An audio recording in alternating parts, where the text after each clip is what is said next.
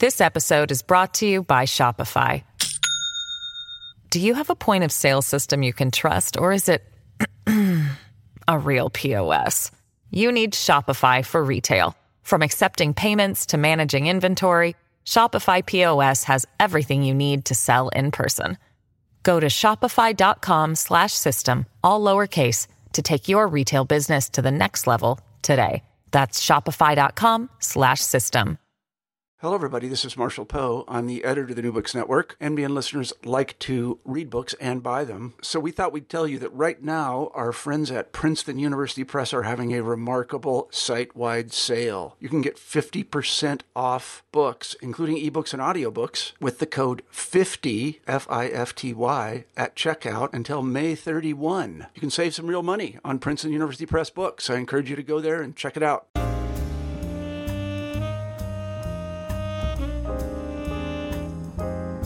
Hello, everybody, and welcome back to New Books in African American Studies, a podcast channel on the New Books Network. I'm Amanda Joyce Hall, one of the hosts of the channel. Today, we're excited to talk to Dr. Benjamin Talton about his new book entitled In This Land of Plenty, Mickey Leland and Africa in American Politics. The title is currently out with the University of Pennsylvania Press in the Politics and Culture in Modern America series. Dr. Talton is an associate professor of African history and the diaspora at Temple University, and his book was recently a finalist for the Pauli Murray Book Prize from the African American Intellectual History Society. Ben, welcome to the show. Thanks, Amanda. I'm happy to be here. Let's start off by talking about your journey to history and how you ultimately came to become a historian. So my journey begins with me wanting to be a high school social studies teacher or a history teacher, because I, like most, I think Black kids in the United States, most of my teachers were white. And as I became a radical high school student here in New York, I'm sitting in Brooklyn, although I was in Harlem at the time. I was imagining the future of the Black race being in the hands of white women who were my teachers. I only had maybe one Black male teacher. So the goal was to go and be a high school teacher. So when I got to Howard, that was the plan. But I just really fell in love with the history department, my professors there. I had such wonderful professors there, like Dr. Linda Haywood and Dr. Ed Medford, Allison Blakely, who really showed me what it meant to be a college professor. And so then my goal shift. And it's Linda Haywood who said, you need to go to the University of Chicago. And I had my idea of what it meant to be a professor was Howard University, and then the public intellectuals that I grew up around, like Dr. Ben and Dr. Clark, Ivan Van Sertima. So the two of those together were very attractive to me. So then I listened to Dr. Haywood and I went to the University of Chicago, which, as you could imagine, was nothing like Howard. I mean, they were really very different environments. So it took me a minute to get used to that, just the environment socially and intellectually. But I think Howard very well prepared me for the rigors of the University of Chicago. And I was fortunate to work with Ralph Austin and Thomas Holt, and another committee member was Sandra Green from Cornell. And I was fortunate to get my first job at Hofstra University, and then 6 years later moved on to Temple. I've been at Temple. This is my 13th year. Well, I'm starting my 13th year at Temple. But I really credit Howard University with my aspirations to become a historian in terms of mentorship, in terms of writing, in terms of not being afraid to put your work out there and get critiqued and build on those critiques to be a better writer and a better thinker, and just to really just help shape the historical narratives based on the documented evidence.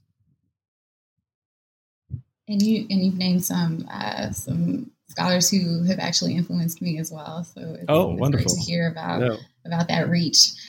So if you could tell us a little bit about In This Land of Plenty, how you came to write this book, and tell us a little bit about who Mickey Leland was. Sure, and even that is somewhat memoirish, because Mickey Leland was a congressperson throughout the 1980s, and I was coming of age in the 1980s. So in many ways, I'm writing about the period that shaped my own life. But I'll back up a little bit and just say that it was such a learning curve to write this book, because I'm trained when I was at University of Chicago, my goal was really to be engaged in scholarship on the African continent. although I'm African American, I wanted to be as far away from the narratives of African Americans' relations to Africa.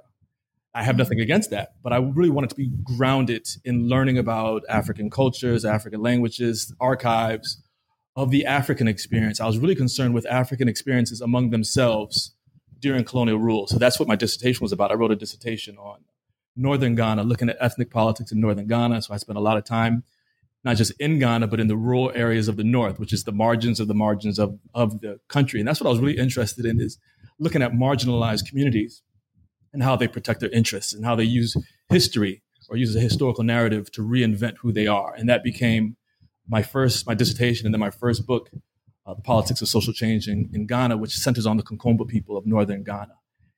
And so I finished that in 2009. It came out in 2010. By then I had moved from Hofstra to Temple University, and I had 2 young kids. And the idea was to go back to Ghana and really ground myself in a new project, go into archives, do oral histories. I wasn't quite sure what it would be. But then with these young children in the house, I just did not feel comfortable leaving not being comfortable wasn't the only part of it. I could not go to Ghana for 6 months and 9 months and just be in the field that way. And so I began to think about ways in which I can do Africa from the United States. Of course, I continued to go to Ghana and I continued to travel to other parts of the continent, but my trip became more like 2-3 weeks as opposed to 6 months. And so I began to think about policy and trying to historicize policy, thinking of issues of sanitation and public health and ways in which I could be part of those conversations. How can I historicize the current moment? But also, I realized that Mickey Leland was in my brain. He had never really left me. I discovered him when I was a high school student. I went to the Bronx High School of Science for my first 2 years of high school, living in Harlem, 1989, and I was Africa obsessed.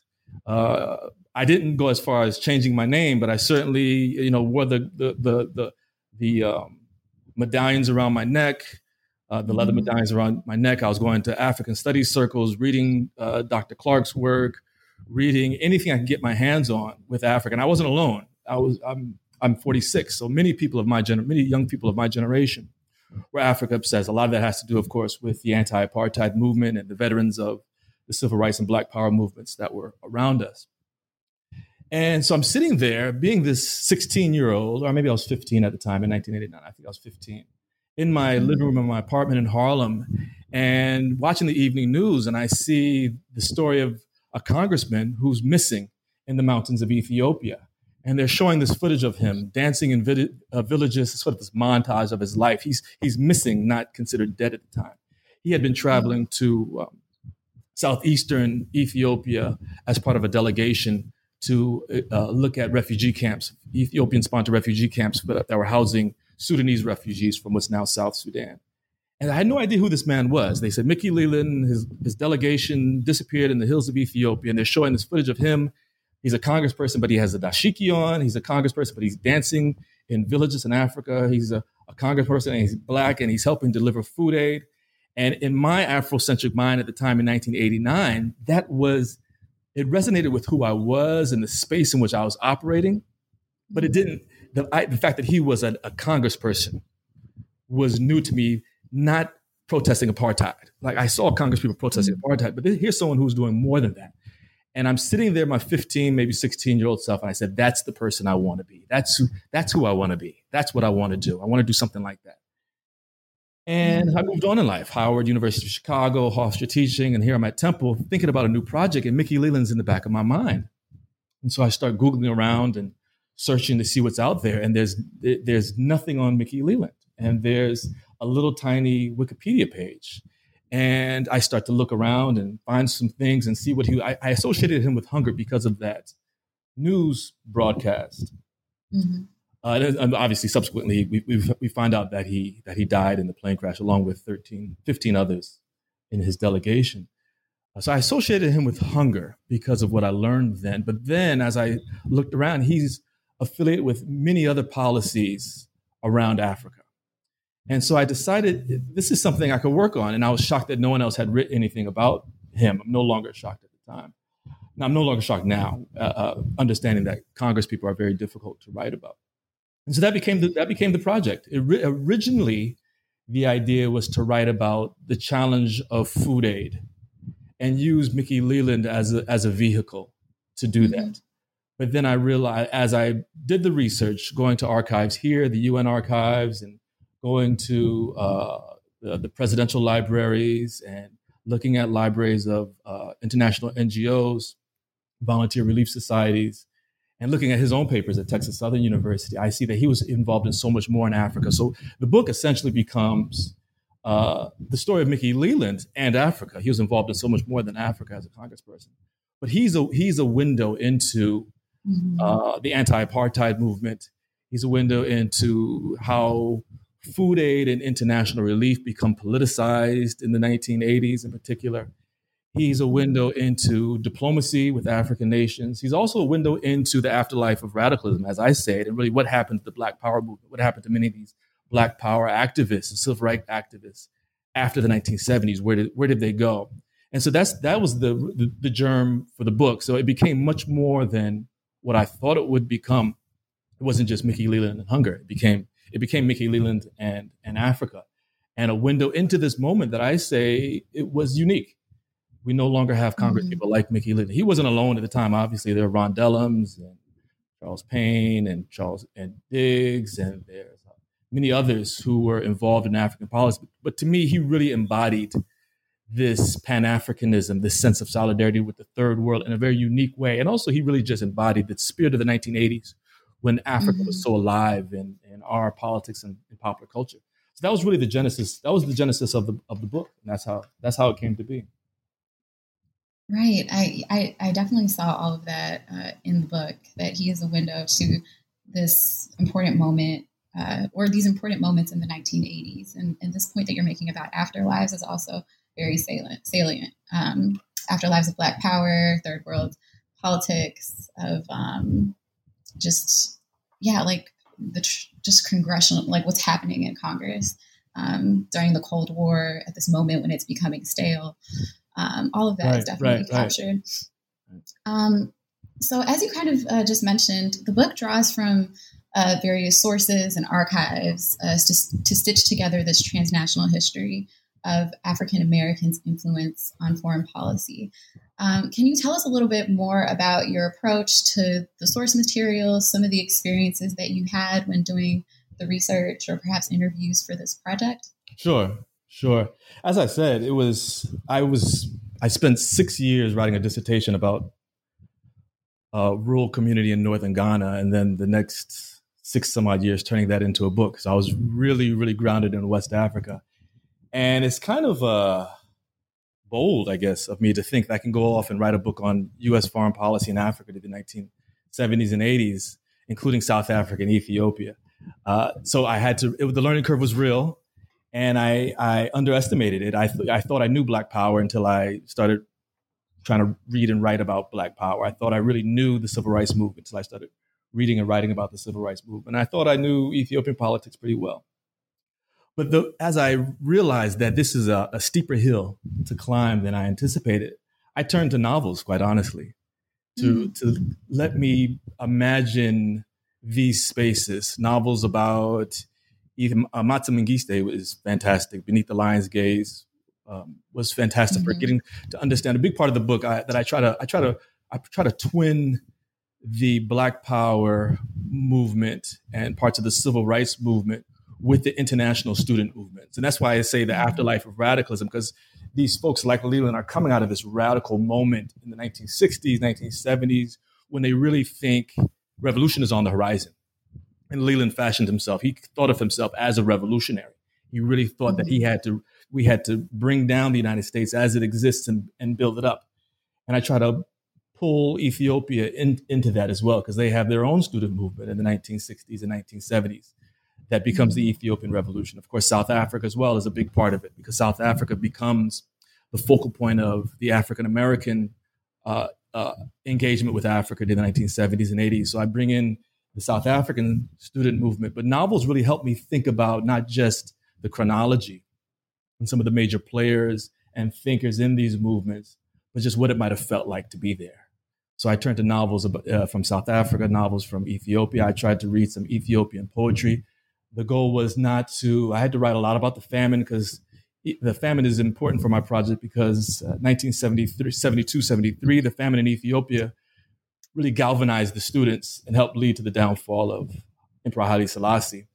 And of course, 10 years later, the famous famine in Ethiopia, 1983, 84 into 85, is really what puts Ethiopia on the world stage and becomes a stand-in for the failure of post-colonial Africa, even though Ethiopia wasn't ever colonized formally.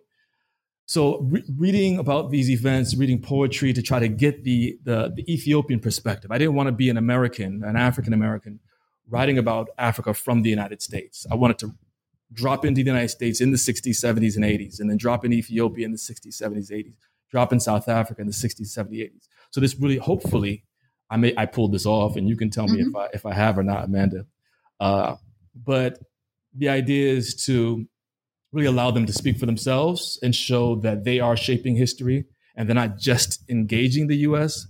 They have their own movements and histories and perspectives as well. So novels were very useful for that. The goal was to have a book that was probably 50-50 Africa, U.S., but it ends up, you could tell me if I'm wrong, probably more like 70-30, just because of the archival material. I don't read or write Amharic or Tigrinya, so I couldn't get into the documents. Many are translated into English, and many of them wrote in English in Ethiopia.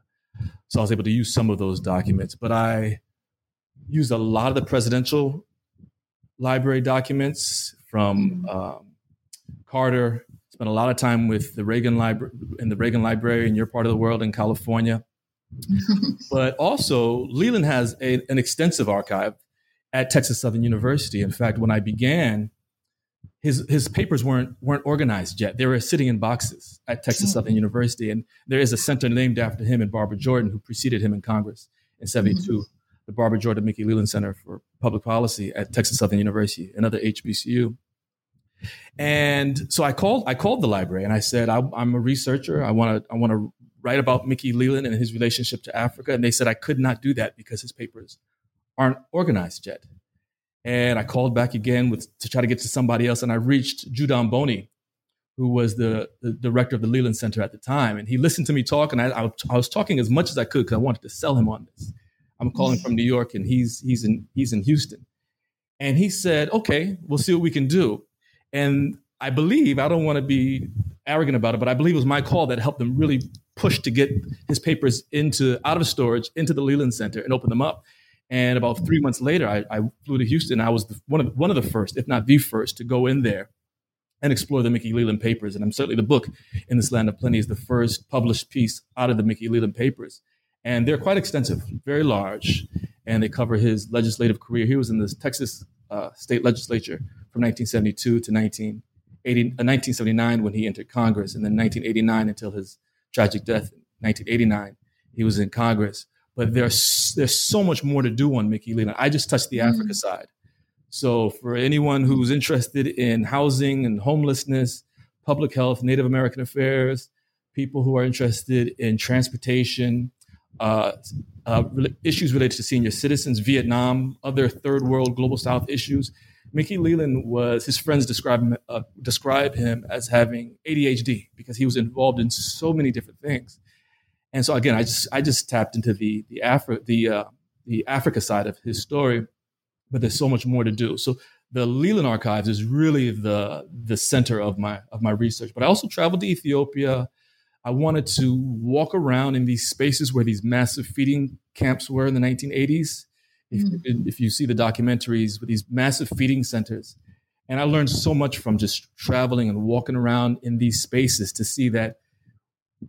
On camera, we caught these people who were suffering, but that's the famine narrative. Outside of these camps, people were going about their everyday lives. And so there's this interesting juxtaposition between those who did not have access to food, which is really what causes famine, not the lack of food, but lack of access to food, and those around them who had this. So it was a real education just being there, walking the streets of Addis and Lalibela and Mekelle in the north of Ethiopia, and also seeing that although here people don't remember Mickey Leland. and his life. Very few do outside of Houston and Washington, D.C.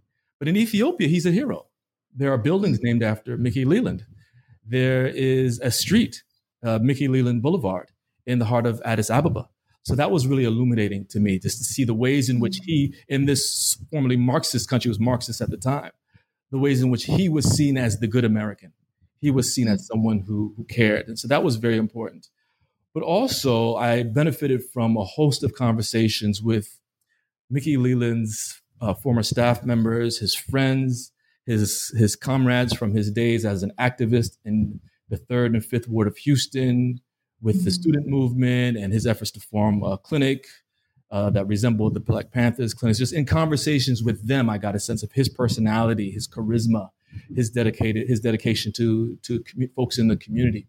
And so that was very important. So bringing together all these different sources from literature to archives to these conversations, and just walking around spaces, walking around Houston, seeing what Mickey Leland may have seen, smelling the smells he may have smelled. I know that might sound corny, but it's important to me to really just get a sense of what these people might have listened to and heard, and listen to the music from the era, listening to music from Ethiopia, listening to music from South Africa, and getting a sense, and just reading the paper. I read tons and tons of newspapers, from the Ethiopian Herald, the Drum in South Africa, South African papers, African-American press, from the Chicago Defender to the Amsterdam News to the Afro-American, just reading about what the Congressional Black Caucus was doing, which Leland was the chair of from 1985 to 1987, just to reading about how they talk about Africa, how they talk about Ethiopia, how they talk about apartheid. And then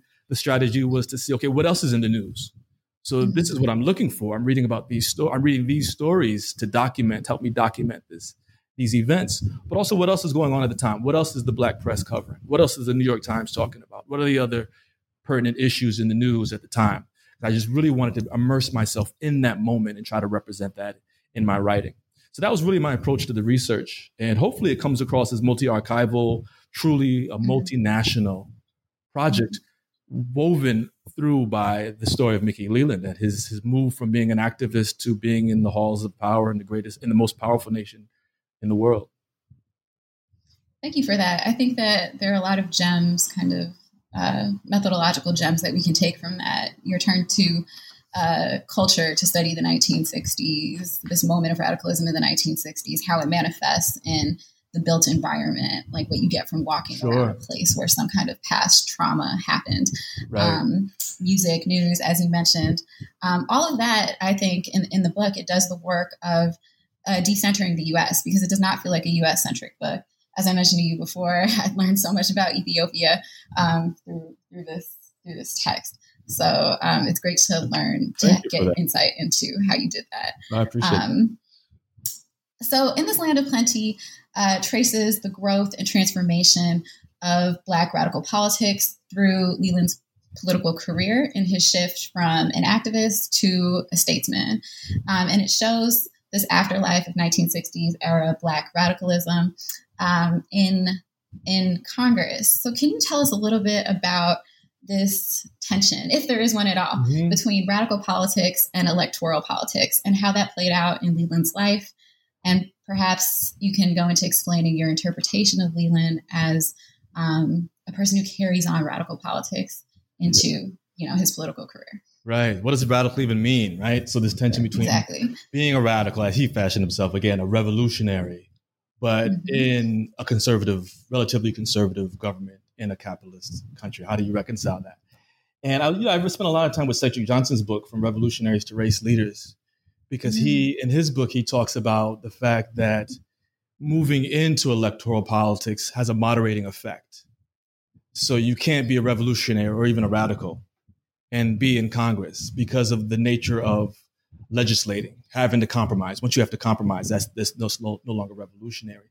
And also being a minority within Congress, not minority globally, of course, but just being a minority vote within Congress, the CBC, the Congressional Black Caucus. They had to compromise a great deal.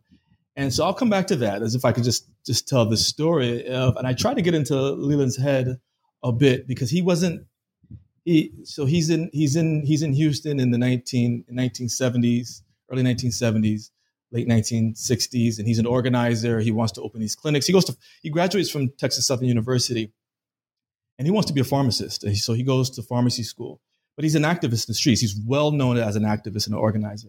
And he comes under the tutelage of, and here's the irony. It took me a minute to get to this. He comes under the tutelage of Jean and Dominique de Menil. Yeah. These are billionaire. It's a billionaire oil family in Houston. They're actually French. They're exiles from Vichy, France in the 1940s, anti-fascist. They come to Houston because of oil. Dominique's father was Schlumberger, and he invented the Schlumberger, what's it called in English, the Schlumberger, which helps you detect petroleum underground. So they make millions and billions of dollars from that. So she's an heiress, and John takes over this Schlumberger brand, if you will. And so they have tons of money, and they're art collectors and philanthropists. If you know the book, The Black in Western Art, the image of the Black in Western Art, I think Henry Louis Gates took that over. But the image of Blacks in Western Art is a multi-volume series. That's them. You can just Google that and get the book. It's fantastic. So they're art collectors, particularly the images of art, depictions of African people in art. So they are anti-fascist, and they're vehemently anti-racists. And they want to support radicals in Houston to try to shape desegregation and shape the narrative around power in Houston. And so they adopt several people politically, artists, activists, white and Black, Latino. And Mickey Leland becomes John's guy, so to speak. He has the charisma, he has the good looks, he has the speaking skills, and he's hugely popular in Houston. And so he basically falls under John's wing, and it's conflicting for Leland. Actually, after I published the book, I found these letters from Leland to John de Menil as a white guy, older white guy, and they're very close. And he says to him, because Mickey Leland didn't grow up with his father, and he's saying to him, it's hard for me to recognize you in this way, but I have to admit that you are the closest thing I have a father. And as an activist, as a Black activist and a revolutionary, that's very difficult for me to admit. And to also say that he loves him in this way. And I had to sit with that. I had to sit with this and try to work this out. I'm talking to people in Houston, just trying to understand this relationship between these folks. I think Leland also had to work this out. But the short of it is, they fund him. They pay for his pharmacy school. They pay for his organizing activities. And ultimately, they pay for him to go to Africa, where he goes to Ethiopia. He goes to Nigeria. I can't track all the places he went. He definitely went to Kenya. And then he lands in Tanzania, and he's a Black Power activist. So Tanzania in 1971, under Nyerere with Ujamaa socialism, to him was really the essence of Black Power. And he falls in love with Tanzania. This is true Black Power.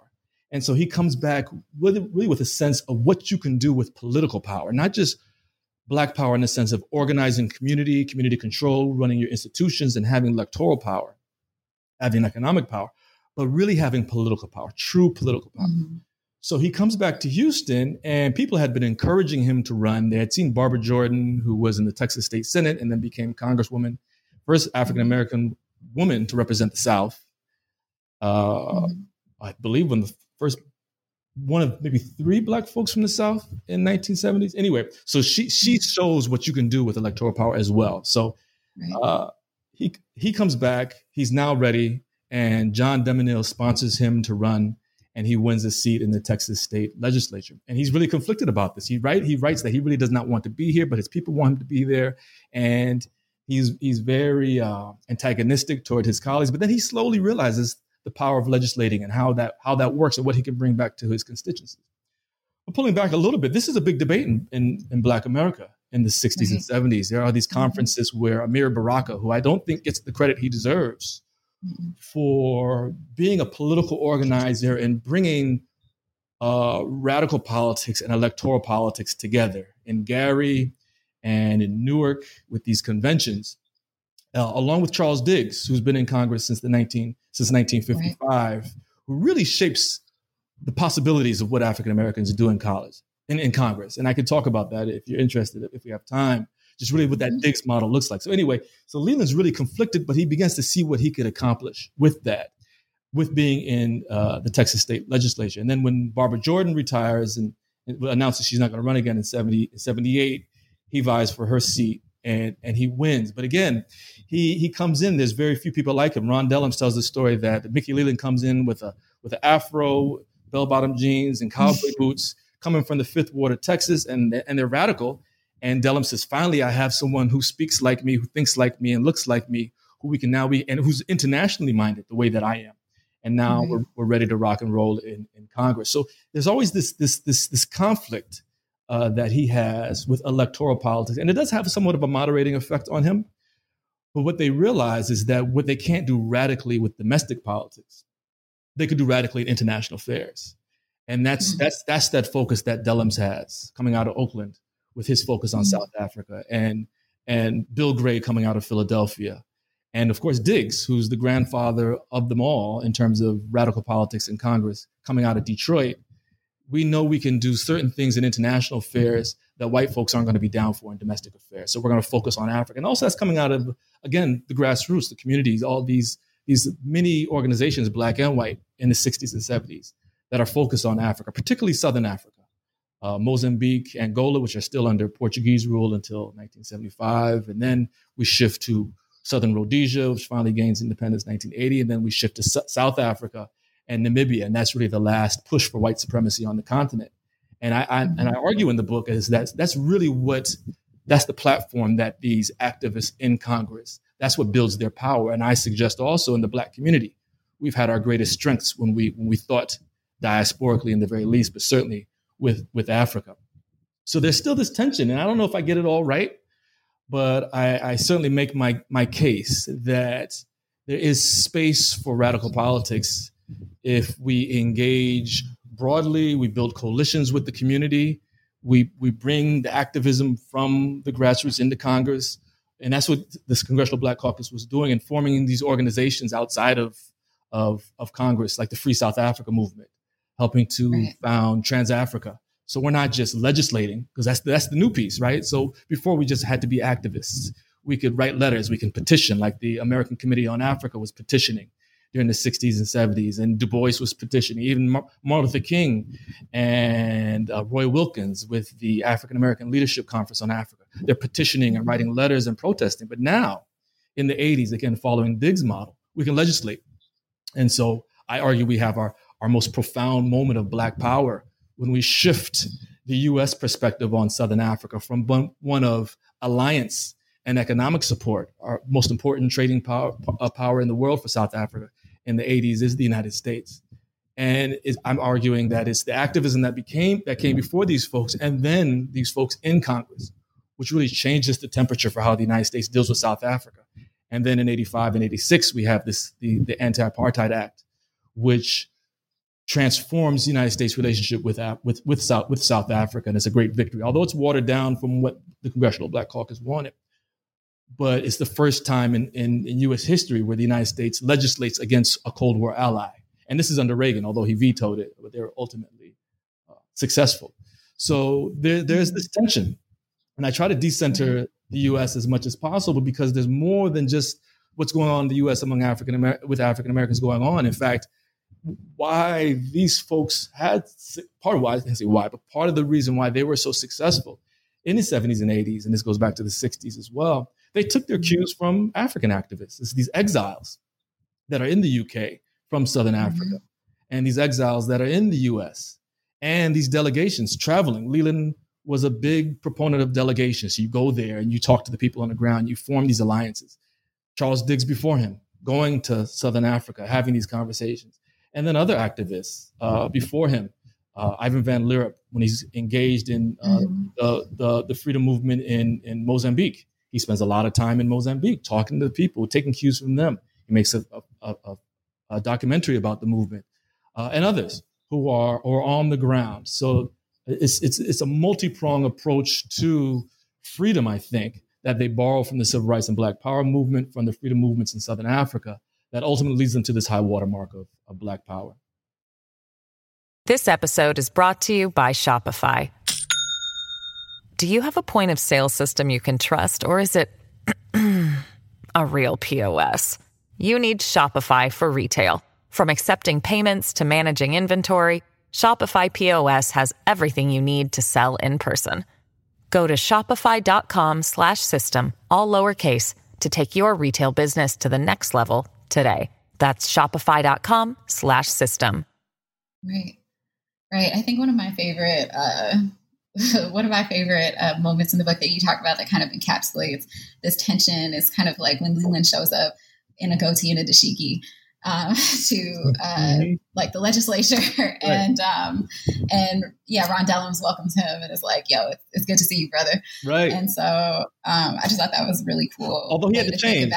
He had to change. He had to start putting on. He saw the benefits of a nice suit. Yeah, so he did. He saw the benefit, and he cut his hair down. But that's also with the times. I think the afro, by the time we get to the '80s, the afro is wearing thin on its fashionableness, but it's still disappointing. But yeah, that's a quote from Ron Dellums. Yeah. Well, let's talk a little bit about that.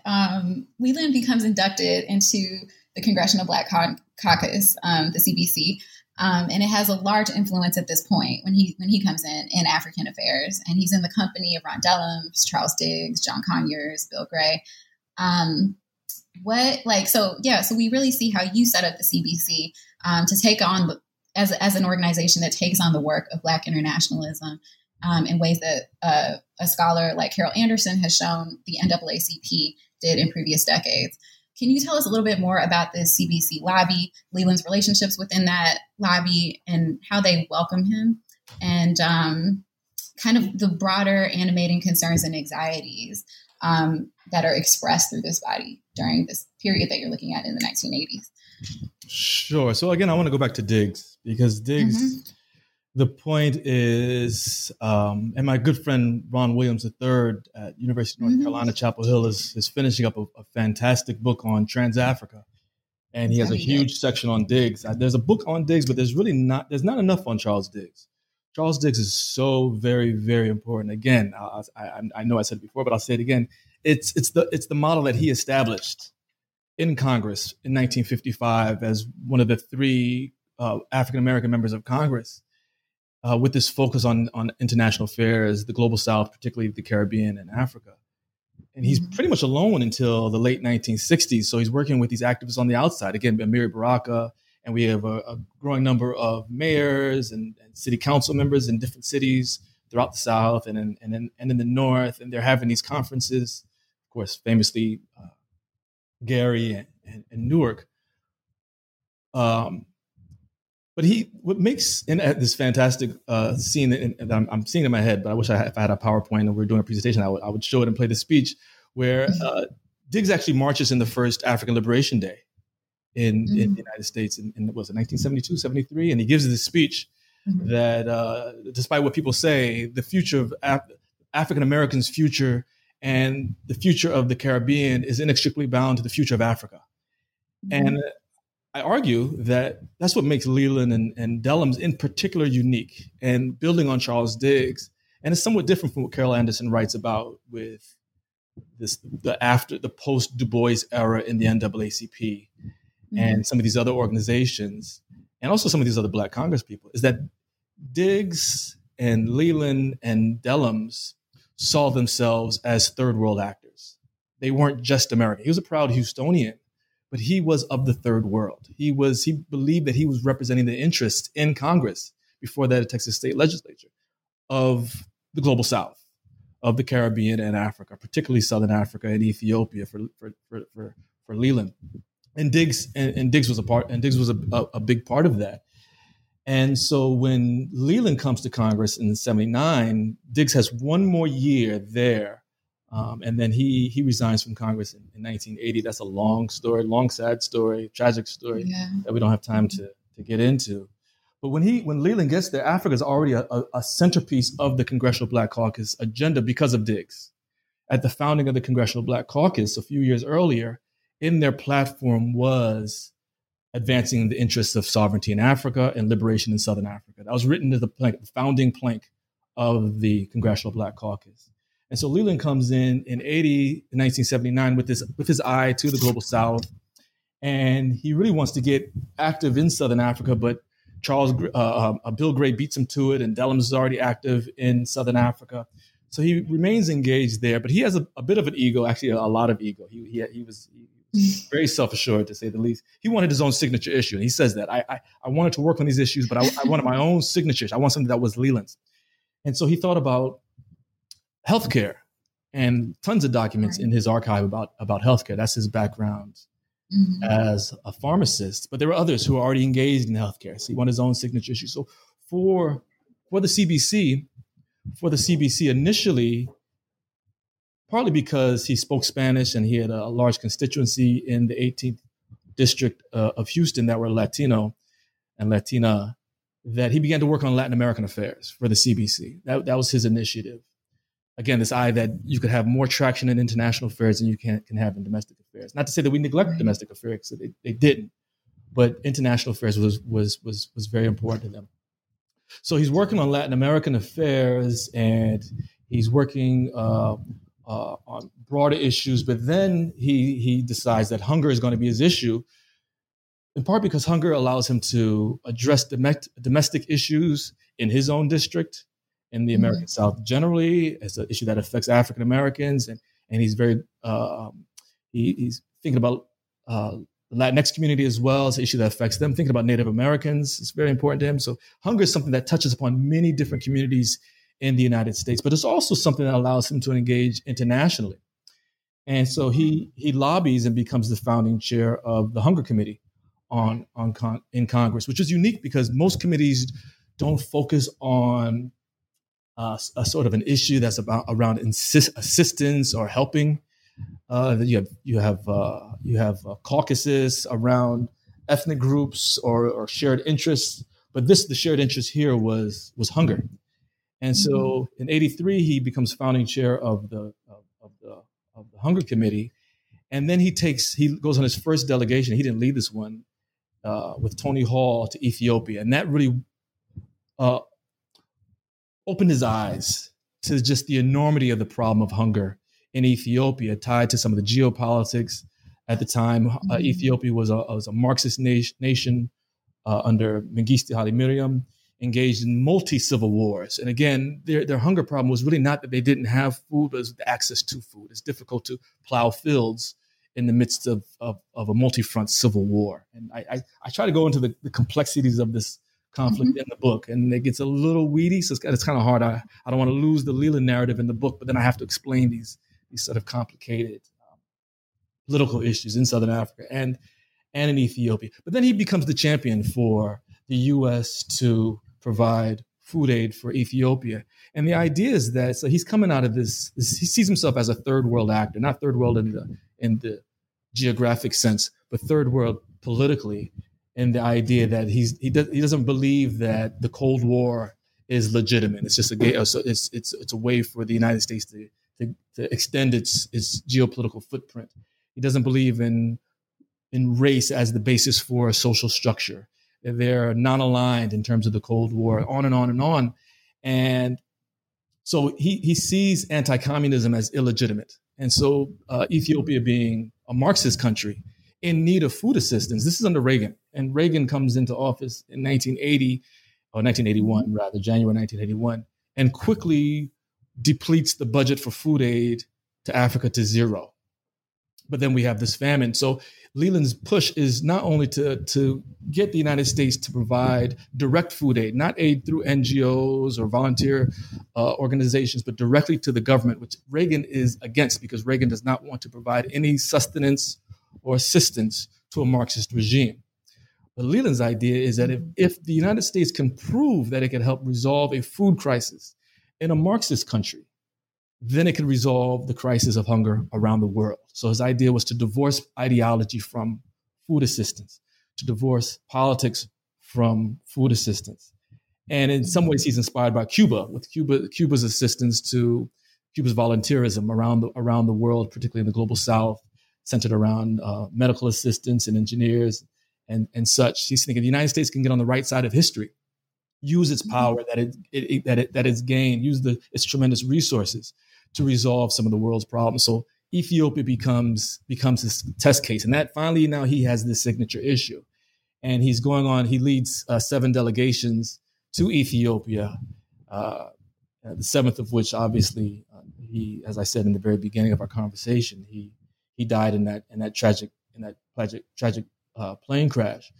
Mm-hmm. And a part of his struggle as well was to get African Americans to see Africa outside of a racial lens, because there's this history of focusing on white supremacy in Africa, understandably so. So Portugal is important for Angola and Mozambique, a little bit for Guinea-Bissau as well, but it's a different colonial situation. So we focus on Angola and Mozambique. There's a racial component there. That's natural for African Americans to engage there. Namibia and Rhodesia makes sense as well. Zimbabwe makes sense. South Africa certainly makes sense. It resonates with us. But Leland said there are limits to that.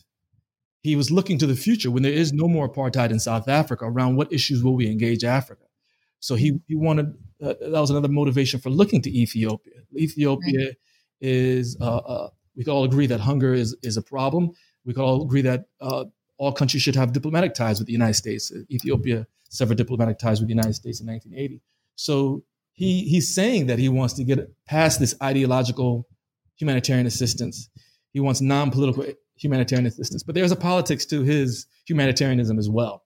So he's also including some politics in his outreach as he tries to shape the narrative around the ways in which the United States is engaging Ethiopia and then get this historic food aid to Ethiopia, which he succeeds in 85 and 86. The United States, despite Reagan's best intentions, ends up giving historic levels of food aid, direct food aid, to Africa in general and Ethiopia in particular. That's not just because of Leland, but Leland was a very important figure in that movement. Well, let's talk a little bit more about his signature issue. So obviously the famines in Ethiopia, food aid, it becomes his central concern. And the political underpinnings of this were so interesting to me. You described it as a neutral humanitarianism. Mm-hmm. And so I'm wondering how you see Leland's, emerging politics on humanitarianism as a distinct type of radical politics that's perhaps in the tradition of previous radicalisms, mm-hmm. or if it's something completely new. How does it, how is it in dialogue with the ways that people are thinking about human rights in the late 1970s? And, just extending some of those ideas or not. Mm-hmm. Right. That's also something I really had to investigate and do a lot of reading and thinking about. I had a hard time with that, actually. And thinking about human rights and disaggregating human rights and humanitarianism. A lot of scholars, and I take the lead of Samuel Moyn in his work of how I understand human rights, and looking at why African Americans historically, with some exceptions, did not really focus on human rights. Of course, famously, Malcolm X wanted to bring the United States government on charges of human rights violations at the UN. But there's always this issue of the freedom struggle being centered around liberties and civil rights. And as Samuel Moyn describes in The Last Utopia, it's really Carter who changes how we think about human rights in this country, and it slowly gained traction. But most African American leaders weren't using the language of human rights, and Leland doesn't use the language of human rights. He doesn't speak in terms of humanitarianism so much either, although he animates humanitarianism, and he's thinking about humanitarianism not as we think about it now. I think in the 1990s, and I get to this a little bit in the end of the book, there's a shift in how we talk about humanitarianism and how the United States engages with humanitarianism. So Leland is thinking about humanitarianism the way the Red Cross thinks of humanitarianism, assisting those in need with humanity. If you can help, you help. And in the 90s, humanitarianism becomes about intervention, and it could be military. And I don't think Leland foresaw that. I don't think he could have imagined even that his colleagues in the Congressional Black Caucus would be advocating for military interventions into places like Somalia and into Darfur. I believe he would have been totally against that. He felt that, again, with this model of what you can do with your resources, looking at Cuba, looking at Algeria to a lesser extent, the United States is on the wrong side of history, but we can get the United States on the right side of history if humanitarianism replaces the Cold War as how it sees the world, how it sees the global South in particular. So if you could provide food aid, if you could provide development assistance, that's how Leland was seeing that. And then there's this shift away from that in the 1990s. But there is some conversation around human rights with the debates around South Africa that I saw. And I write a little bit about Leland and his colleagues become somewhat trapped around the language of human rights because Reagan is declaring solidarity with this, or declaring support for the solidarity movement in Poland during the Cold War, which is under communist rule. And so this liberation movement in Poland, Reagan uses the language of human rights, and say we need to support the resistance movement and let democracy prevail, and their human rights are being violated. And so Leland and Dellums and co.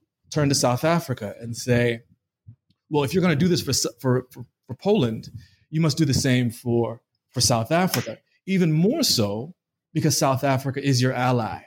And when they're attacking Black South Africans and coloreds and Indians and those whites who are alliance with all these folks who are anti-apartheid, that's U.S. money that's doing that. That's U.S. money that's paying for these weapons. That's U.S. money that allows the South African government to stay afloat. So you're complicit in that.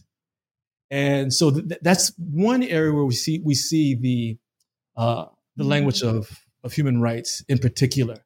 But the trap that I'm describing is that then when, as Leland says, we need to get away from constructive engagement. Reagan supported Chester Crocker's Assistant Secretary of State for African Affairs policy of constructive engagement. We're not going to castigate South Africa.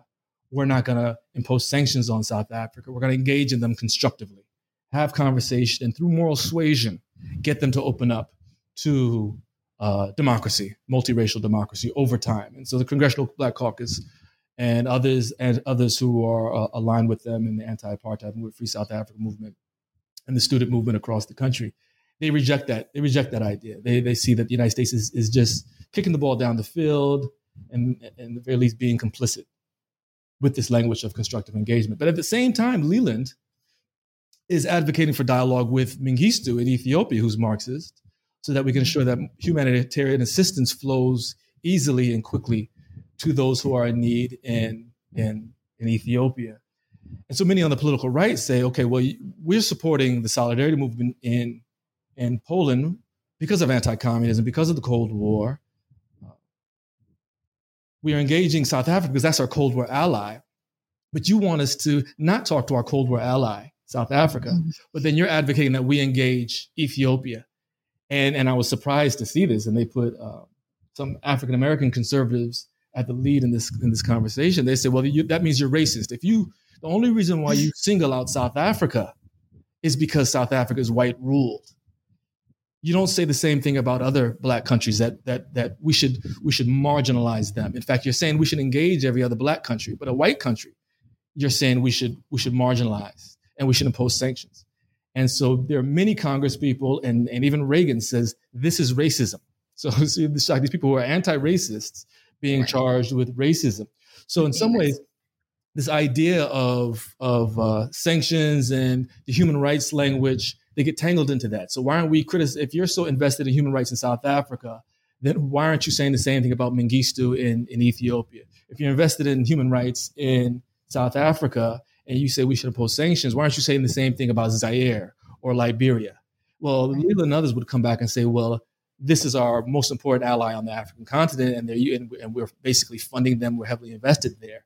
That's why we hold our allies to a higher standard than we hold those who are not our allies, such as Ethiopia. So that's how I had to really investigate how they're using this language, how it means something different in the 1980s than what it means now, how it meant something in the 1980s different than what it meant in the 60s and 70s. And so these shifts and the ways in which it became a central part of the debate at particular times and was marginalized and less significant at others. Yeah, thanks for sharing that. this idea that Leland was imagining a post-Cold War politics is so interesting to me, especially through this lens of humanitarianism and supplanting a lot of the animus that, went into the Cold War debates. It's a fascinating argument. So with that, I kind of want to talk about how Leland struggled to get the support that he needed, even within the CBC, to embrace this broader vision, this broader transformative vision of what humanitarian aid could do about this, what this mission of ending world hunger could do. And you argue that this is in part because of Black Americans' investment in the contemporaneous struggle against white minority rule in South Africa.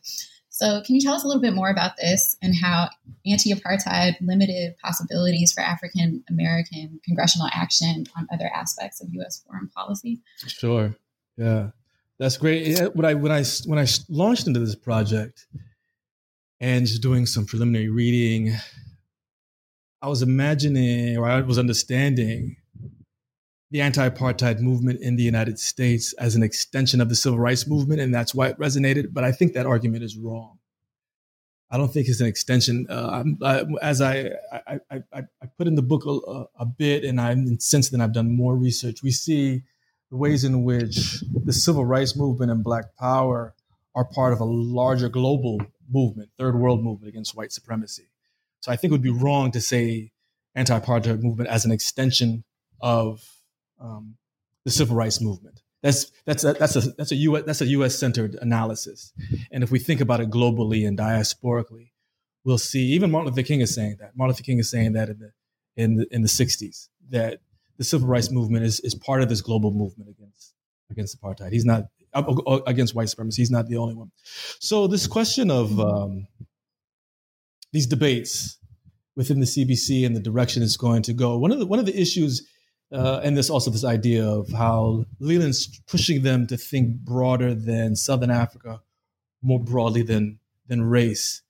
And this is when we get into some of the debates, and this is where it gets complicated in the 90s. And I allude to this in the closing chapter of the book, where again, white supremacy is an easier narrative. It's understandable. We know who the good guys and the bad guys are. Most of the bad guys happen to be white. Those are the settler colonizers are the white ones. The good guys are the Black folks, or the good women are the Black folks who are fighting for liberation. Same in this country. Those who are fighting for civil rights and individual liberties and freedoms in this country. These are the good guys, and the white folks are the bad guys and the bad women.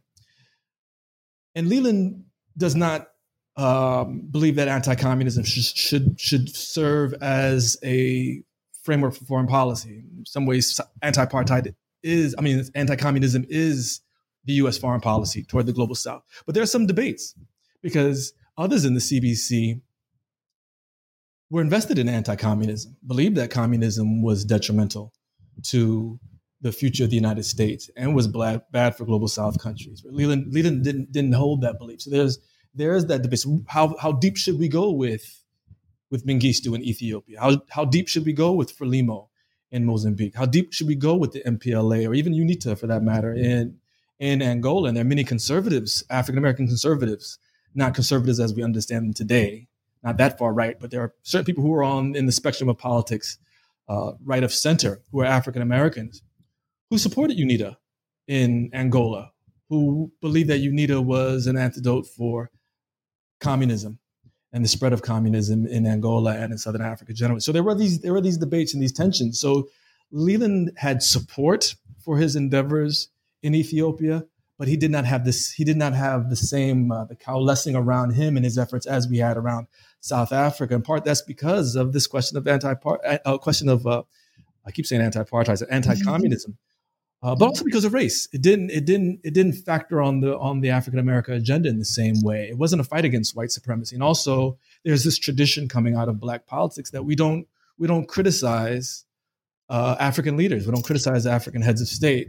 And once we delve into Ethiopian politics or Mozambique politics or Angolan politics post-liberation, then we have to begin to question the leadership or challenge leadership or see where they fall in terms of their policy. So he had support, but he did not have this same. No one rallied around Ethiopia in the same way. And he saw that this was detrimental. And then when we are reluctant to engage in complex issues, then we can't really get into post-liberation politics in Africa. And so we see this when we get to the 1990s, when we have a multiracial election in South Africa and Mandela becomes the first democratically elected president of South Africa. People call him the first Black president of South Africa. He was the first democratically elected president of South Africa. Then we have to get into politics. So we see what happens then when Rwanda comes up. The same year as South Africa has this historic election with Rwanda, folks in the CPC couldn't make heads or tails of it. They didn't know who, the Tutsis or the Hutus, who were the good guys, who were the bad guys. So we see this in Darfur. It becomes very complicated. So we see these debates in the CPCs and on and on and on. And what I'm arguing with Somalia, Haiti, we could rally around Haiti because the Cubans have the wet foot policy when they come here as refugees, political exiles. They get sanctuary, where Haitians were being turned back by the U.S. Coast Guard. And so the CPC saw this as racist. So again, there's this racial component to it that they could rally around. But other issues that were more complicated, they couldn't make heads or tails. So Abacha during the Nigerian, Abacha when Abacha's stealing of the Nigerian election with Abiola, the CPC was conflicted. You had some people going one way and some people going another way. So Leland understood this. He saw this. He saw that if we can't get beyond this racial lens, we're going to have problems. We need to be in alliance and solidarity with Africa because we want the best for Africa and also for ourselves. We want the best for Caribbean countries and for ourselves and in Latin America as well. And so to deal with them capaciously and broadly with all of the benefits and the problems that come with that. And so again, I argue that Black politics in the U.S. really suffers from this lack of engagement internationally. I know it's harder to do that now when you have heads of state are less eager to meet with grassroots leaders and Congress people than liberation leaders. Of course, they needed us when they were fighting for the liberation in Mozambique and in South Africa and Angola. So they were ready to meet with folks in these various organizations and the CBC. Heads of state want to meet with the president of the United States. So the dynamics are different, but we still should be engaged on a very high level, in a very robust way. It would serve us well, and it would certainly serve our comrades in the global South well. Yeah, and I think that's an enduring lesson that we can learn from Leland, that we cannot be reluctant about having these complicated conversations and these complicated debates, and it only becomes more important as historians begin to look at the legacy of the first Black president. Right. So this is a kind of important learning from the work that you've done here. Right. So though Leland's life ended tragically and far too soon, he created inroads for direct aid assistance to several African countries, and he fought to keep third world politics in U.S. Congress kind of front and center. How might we best understand other aspects of Leland's legacy in African American international politics following the 1980s? Sure. So after the 80s, so I think as historians, it's important to write about successes and why movements are successful, why individuals achieve what they set out to achieve, and the context in which they do this, how countries prevail or move in the right direction, right? So South Africa, we write about this success story of moving from apartheid to multiracial democracy. We talk about African countries moving from colonialism to independence, this triumph there. But there's also something to be said for recording failed efforts as well. Not everything ends in success. And I don't see Leland as a success story. There's this moment of success in the 80s when we bring Black power ethos and this third world politics into the halls of power in the most powerful country in the world, arguably. And it's the only Western power that has global South activists in its government. So we have these Black power activists who are duly elected to their seats in power, to seats in Congress. No other government can claim to make that claim, and I think that's very important. But in his effort to get the United States on the right side of history and have humanitarianism replaced this Cold War lens through which they engaged the world. He failed in that. His effort to use United States wealth and resources to end hunger in the world, he failed in that. To get African Americans to see African affairs beyond the racial lens in which they engage domestic politics, he failed in that. So he has these successes. He was not a failure, but certainly he didn't. His vision did not come into fruition, and so I think that's important. It's important to understand why he had these successes and the context in which he existed and what he emerged out of. But it's also important to understand the limits of what he could do as a congressperson, the limits of what he could do as someone who saw himself as a third world actor, as someone who saw himself as a Catholic, influenced deeply by the works of Dorothy Day and the Catholic worker movement. So the America that we're living in today is not the America that Leland hoped would be in 2020. And the Africa that we have is not the Africa that Leland envisioned in 1989 when he set out in August for that final trip he took to southeastern Ethiopia. And the CBC, he would never have imagined that the Congressional Black Caucus would be engaged in the type of politics and this jockeying for leadership and this focus on fundraising that the CBC is engaged in today. I'm not saying that the CBC is bad. I'm not saying there are not people in the CBC who are doing good work, but it's not the same activist, globally minded CBC that we had in the late 1970s and 1980s. So I think what we get from Leland at the end of the day, we get a window into, again, the afterlife of radicalism. We get a window into the potential of Black power, what Black power became for those folks. Some folks went off to found schools, as Russell Rickford describes in his book, We Are an African People. Yeah. Some people moved to Africa and lived various lives, opened clinics and opened schools, became farmers, what have you. Some people set upon the path of becoming revolutionaries. Some people went into politics and became mayors, and in Leland's case, became a congressperson. And I'm suggesting that this is unique. The 1980s, not only because I came of age in 1980, but I think it's a unique moment because here we have the logical evolution of Black power. It was the direction the movement was going, and we get some sense of that through the life of Leland and his activism. Right. And I think that we can use historical narratives like the one that you've made about Leland through all of your research to like use the past to put checks on the present. Sure. And kind of do what you're saying. Like, we were going in this direction and now we're going in another direction. So what does that mean for how we move now? Absolutely. So, and I also think, I'm sorry. Go ahead. Just very quick. I want to say that elected officials are reflections of the communities they come out of, as much as they are reflections of the politics of the time. So I think Leland was possible, Dellums was possible, Barbara Jordan was possible, Shirley Chisholm was possible, who I'm sitting in the district that Shirley Chisholm represented in the 1970s, unbought and unbossed. That was her slogan. She reflected a lot of the politics of the time, and they helped make her possible. They helped make Leland possible. So I think that the leadership we have, in many respects, reflects some of the politics that's going on in the local community, not just among African Americans, but the United States generally. I think the temperature has changed, and the relationship between the governed and the governing has changed dramatically, radically during the 1990s and early 2000s. Absolutely.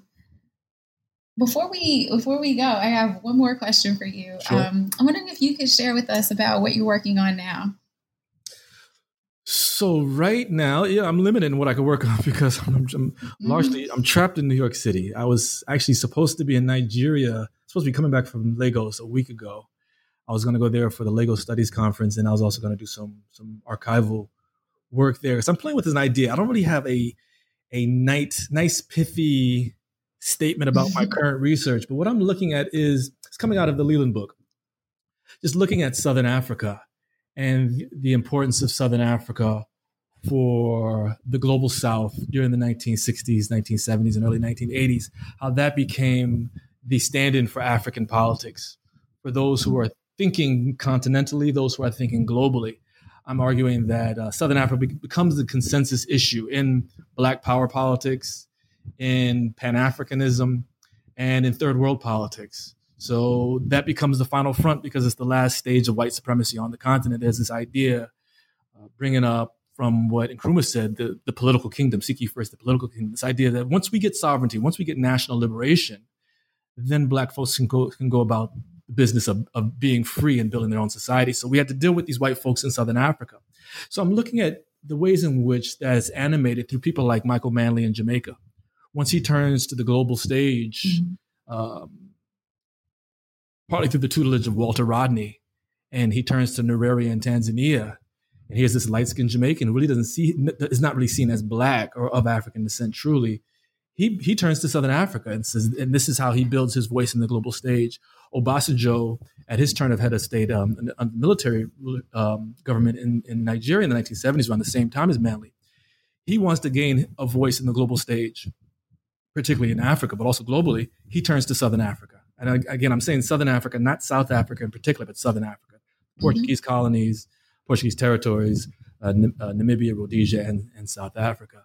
And I'm also looking at African-American activists. I'm paying close attention to Sylvia Hill and Van Lierop out of New York and Los Angeles, Chicago, Prexy Nesbitt, who turning toward Portugal, turning toward Mozambique. So again, looking at Indian activists at the time who are looking at Southern Africa. So I'm thinking through these documents as I go through them and looking at the ways in which they're imagining a post-white supremacist Africa and the ways in which they're coming together around Southern Africa and how that shapes their politics and their movement and the ways in which they go about the business of ridding Africa of white supremacy.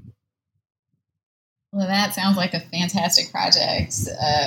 You know that my interests dovetail very closely with that. Of so course. I look forward to talking to you more about how that develops.